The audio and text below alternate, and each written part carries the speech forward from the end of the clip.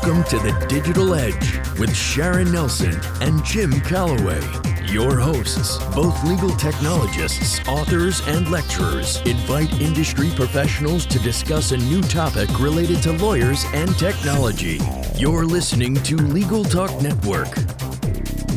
Welcome to the 184th edition of the Digital Edge, Lawyers and Technology. We're glad to have you with us. I'm Sharon Nelson, President of Sensei Enterprises, an information technology, cybersecurity, and digital forensics firm in Fairfax, Virginia. And I'm Jim Calloway, Director of the Oklahoma Bar Association's Management Assistance Program.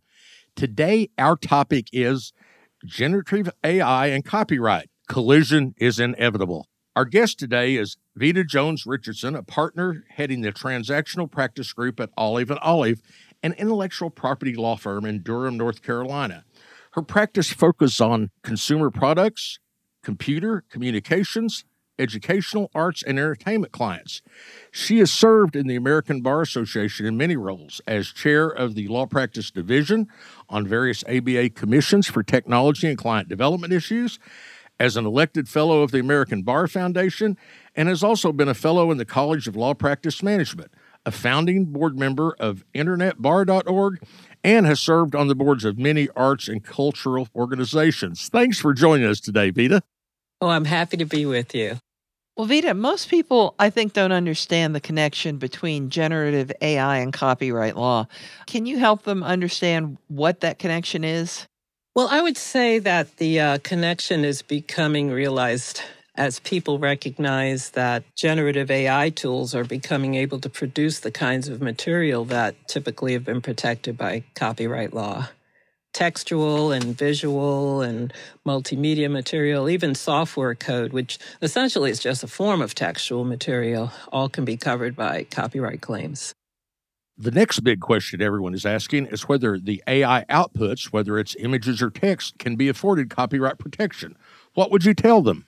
Well, the simple answer is no. The courts and the Copyright Office have made it clear that there will be no copyright coverage for output created solely by generative AI tools. But some have opined that there could be some copyright protection if the work was partially created by AI and partially created by a human being. So where do you think they're going to go with that? Well, that's true, but to a certain degree. If a human contributes additional creative material to something that was produced by AI, then the additional material created by the human can be covered by copyright.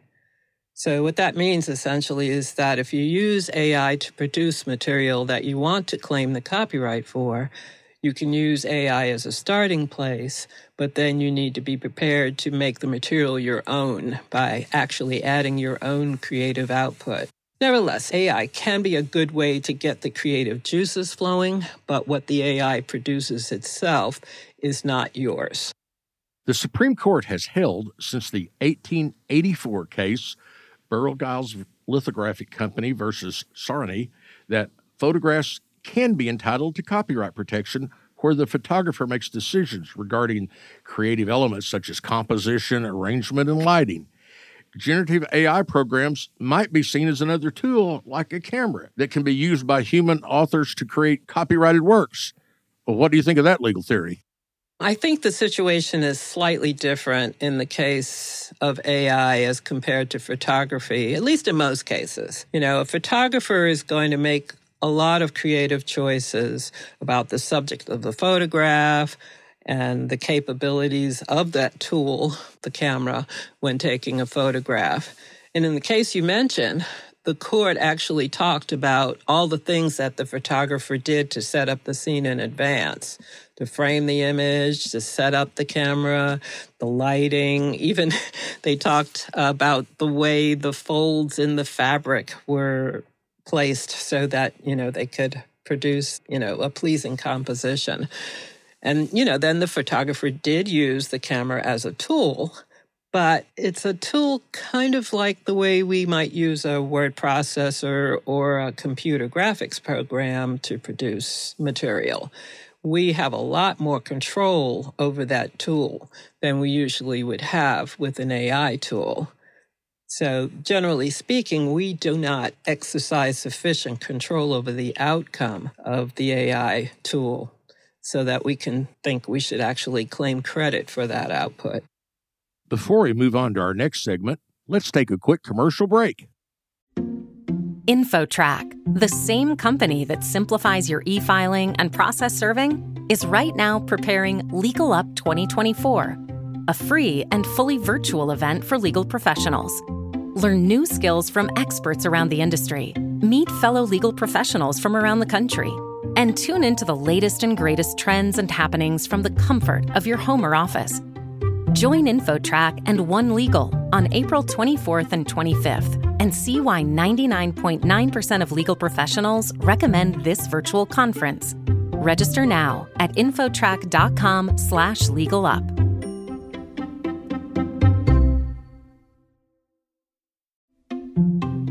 Filing court documents, serving legal papers, collecting electronic signatures, all critical parts of the litigation process, yet ones that are time-consuming and error-prone. But what if you could do more straight from your case or document management software? InfoTrack automates data entry, document selection, tracking, and information syncing across all these core tasks and more by integrating with your core systems like Clio, Smokeball, Leap, MyCase, and others. Spend more time on substantive legal work and less time on busy work. Learn how simple it can be at infotrack.com/simple. Welcome back to the Digital Edge on the Legal Talk Network. Today, our subject is generative AI and copyright. Collision is inevitable. Our guest today is Vita Jones-Richardson, a partner heading the transactional practice group at Olive & Olive, an intellectual property law firm in Durham, North Carolina. Her practice focuses on consumer products, computers, communications, educational, arts, and entertainment clients. Vita, one law professor suggested that a human user who enters a text prompt into an AI program, maybe asking DALL-E to produce a painting of hedgehogs having a tea party on the beach, which sounds quite charming to me, they suggested that was just contributing nothing more than an idea to the finished work. So according to that argument, the output image lacks a human author and cannot be copyrighted. What are your thoughts on that? Well, I think that's essentially correct. So, first of all, when we're talking about what this professor is talking about, we're talking about the text prompt, which is the input, not the output. You know, up until now, we've been talking essentially about protection for the output. But in this case, what we're talking about is what is said to the system in order to get it to produce the output. So, you know, we can prompt and coach an AI tool to produce the desired output, but we don't actually control that output. We tell it what we're thinking about, and then we let it go and give us its material, its thoughts, if you will. Again, we're not really doing much more with respect to that output than prompting the computer to produce it. And I think another important consideration to think about here is that copyright doesn't cover ideas. It only covers the way someone expresses or executes on an idea. So if I express an idea or a concept, the way I put it, the words I choose, and even the way I frame the idea, those are my expression or execution of the idea. You know, how I decided to express that idea. And that's something I can claim a copyright for. But someone else might discuss the same idea in different words, which would be a different expression with a different copyright, their own material. So that can be, you know, some additional way to think about what happens with a AI product, because what it then gives you after the prompt is the expression of the AI, not yours. And then the human must go back in and edit that or change it in some way. And there are some additional elements at that point that copyright law does consider protectable under copyright protection. Things like the way you choose what gets kept, or the way you organize the concepts in order to present them in the most understandable way. So there's a concept in copyright law that's called selection and organization. Even if you're taking facts and putting them in a certain order in order to help the idea be more understandable, that can be the nature of input that allows the human to claim that he added something to the output. Generally speaking, without that additional human expression, you don't really have anything other than what came from the AI. I kind of get that, but I was so intrigued by the painting of the hedgehogs having a tea party on the beach. I thought to myself, well, what if you got that? You know it's not copyrightable, but I removed the beach part and put a forest in. I can copyright that, right? Well, it depends. It depends. I mean, did you paint that forest? Did you take it from a photograph that was actually someone else's creative work? I'm an artist. I did the forest. It's my forest. So then you have added something that is in itself copyrightable, and then maybe even the whole of the composition may be copyrightable, but you must still extract the hedgehog image that the AI created from the overall piece as something that is not copyrightable. I'm still going to go have fun with that. All right, your turn, Jim.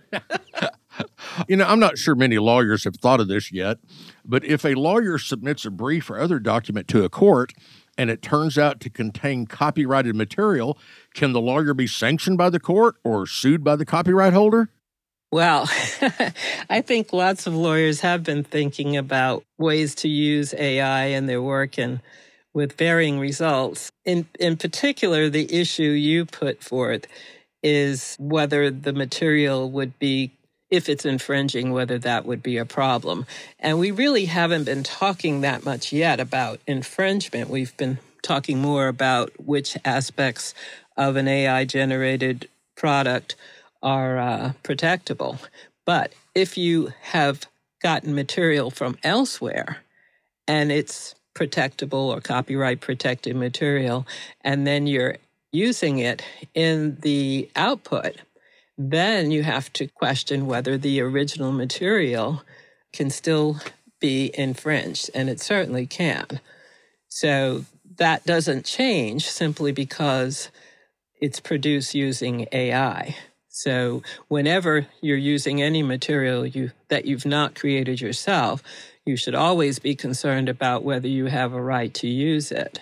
It's not always easy to determine whether you do have that right, and it's even harder when the material is coming from someplace you don't even know because the AI hasn't told you. So you could wind up infringing without even knowing it when using material produced by AI. Does it matter, Vita, whether the lawyer knew or did not know that the material submitted contained copyrighted material of someone else? Does that matter? Not necessarily.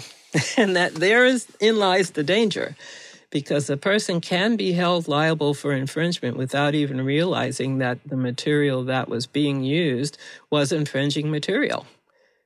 Of course, that can be a mitigating factor.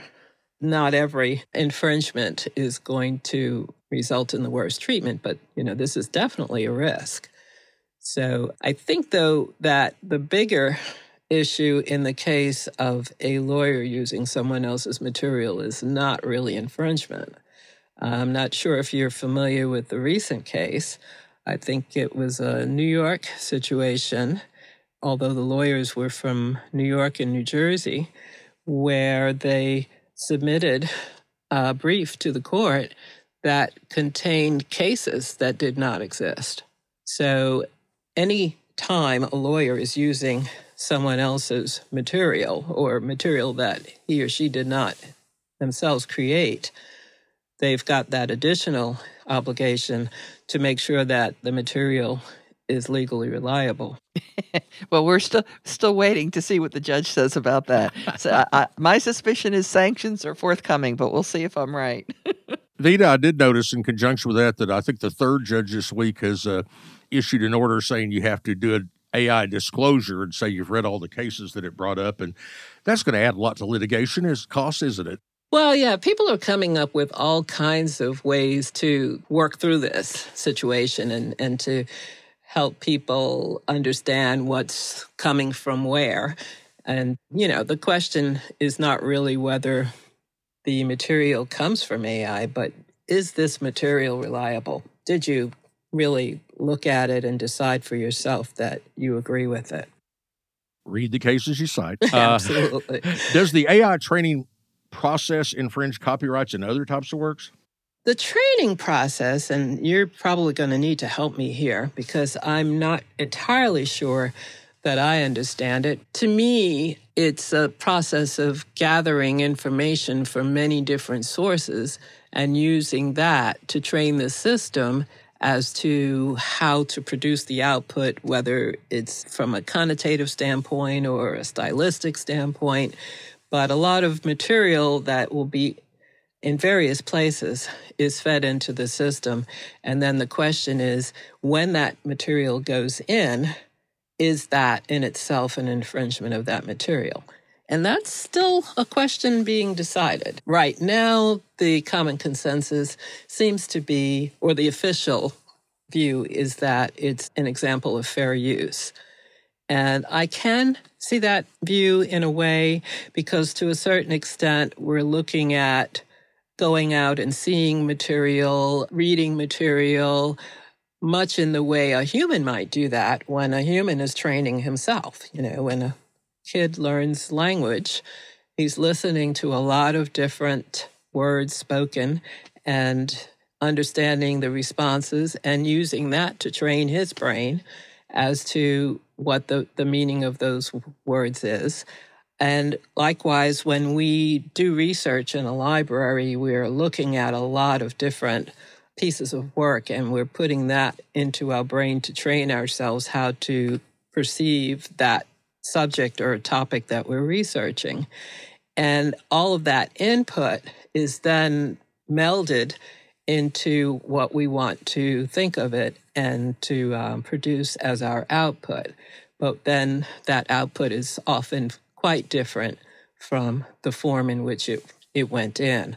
So what copyright law looks at is, did you copy? Whether what you took in was then used to inform yourself and produce an entirely different output, or whether what was put in was spit right back out. And even if it was spit out in combination with other things that were put in and made some form of compilation or collection of things, that's not transforming that thing that went in into something new that is yours alone. If that output reflects the input directly, then that could be considered copying. But training, as I understand it, is a slightly different process. So for me, the question is whether the source material is providing training in terms of expanding on knowledge, background knowledge, or whether it's being reused for its own sake, and then the output is the same product as the input, even if it's combined with other inputs, to create a collective output. It is interesting, and I will add that as far as I know, the AI training process, just like the rest of it, is a black box. And so long as we can't see what's happening, we can't answer the question.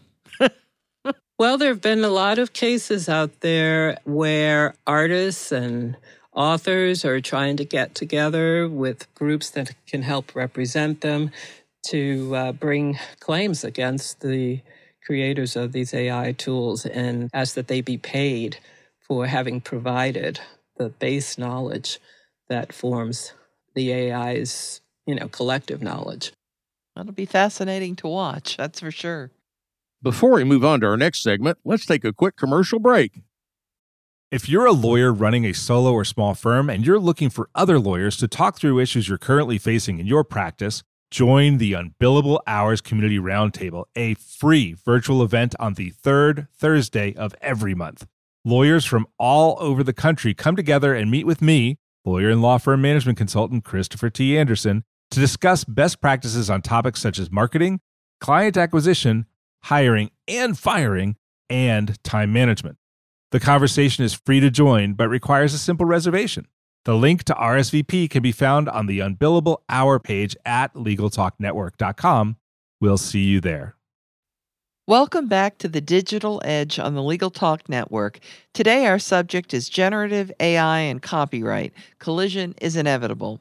Our guest today is Vida Jones-Richardson, a partner heading the transactional practice group at Olive & Olive, an intellectual property law firm in Durham, North Carolina. Her practice focuses on consumer products, computer, communications, educational, arts, and entertainment clients.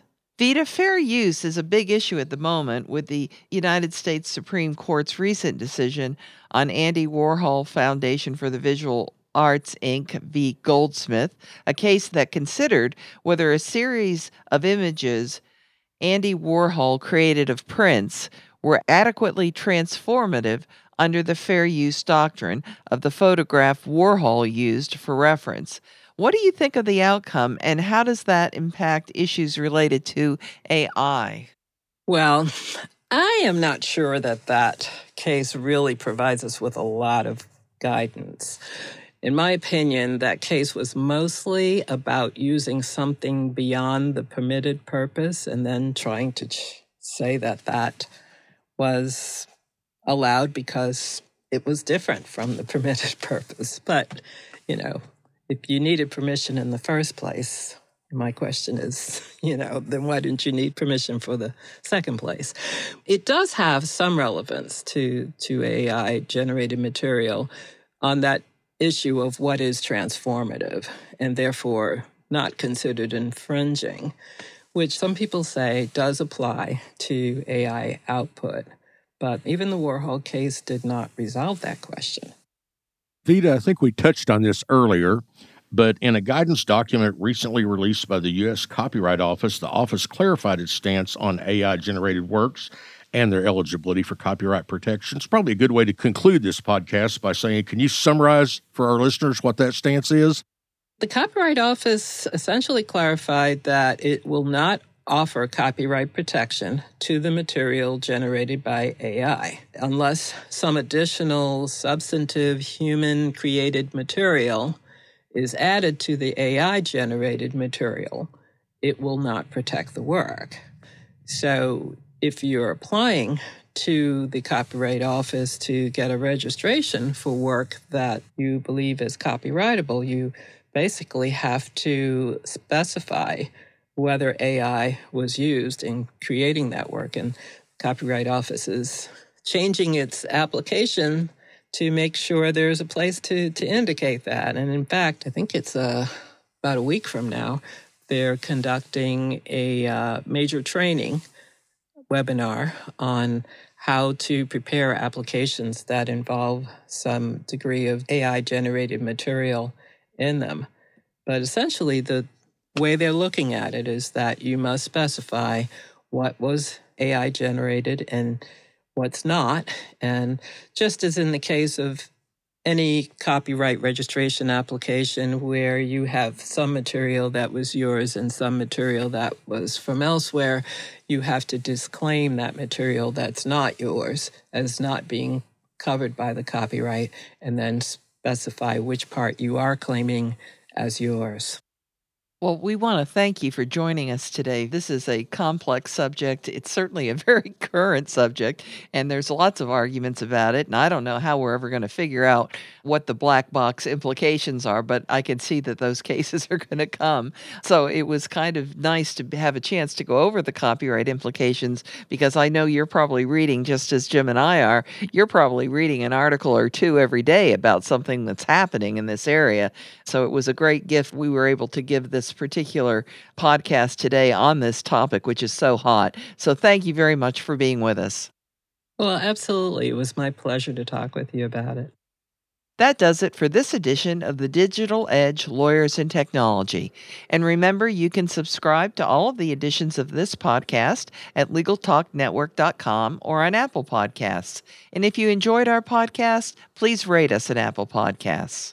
Thanks for joining us. Goodbye, Miss Sharon. Happy trails, cowboy. Thanks for listening to The Digital Edge, produced by the broadcast professionals at Legal Talk Network. Join Sharon Nelson and Jim Calloway for their next podcast covering the latest topic related to lawyers and technology. Subscribe to the RSS feed on LegalTalkNetwork.com or in iTunes. The views expressed by the participants of this program are their own and do not represent the views of, nor are they endorsed by, Legal Talk Network, its officers, directors, employees, agents, representatives, shareholders, and subsidiaries. None of the content should be considered legal advice. As always, consult a lawyer.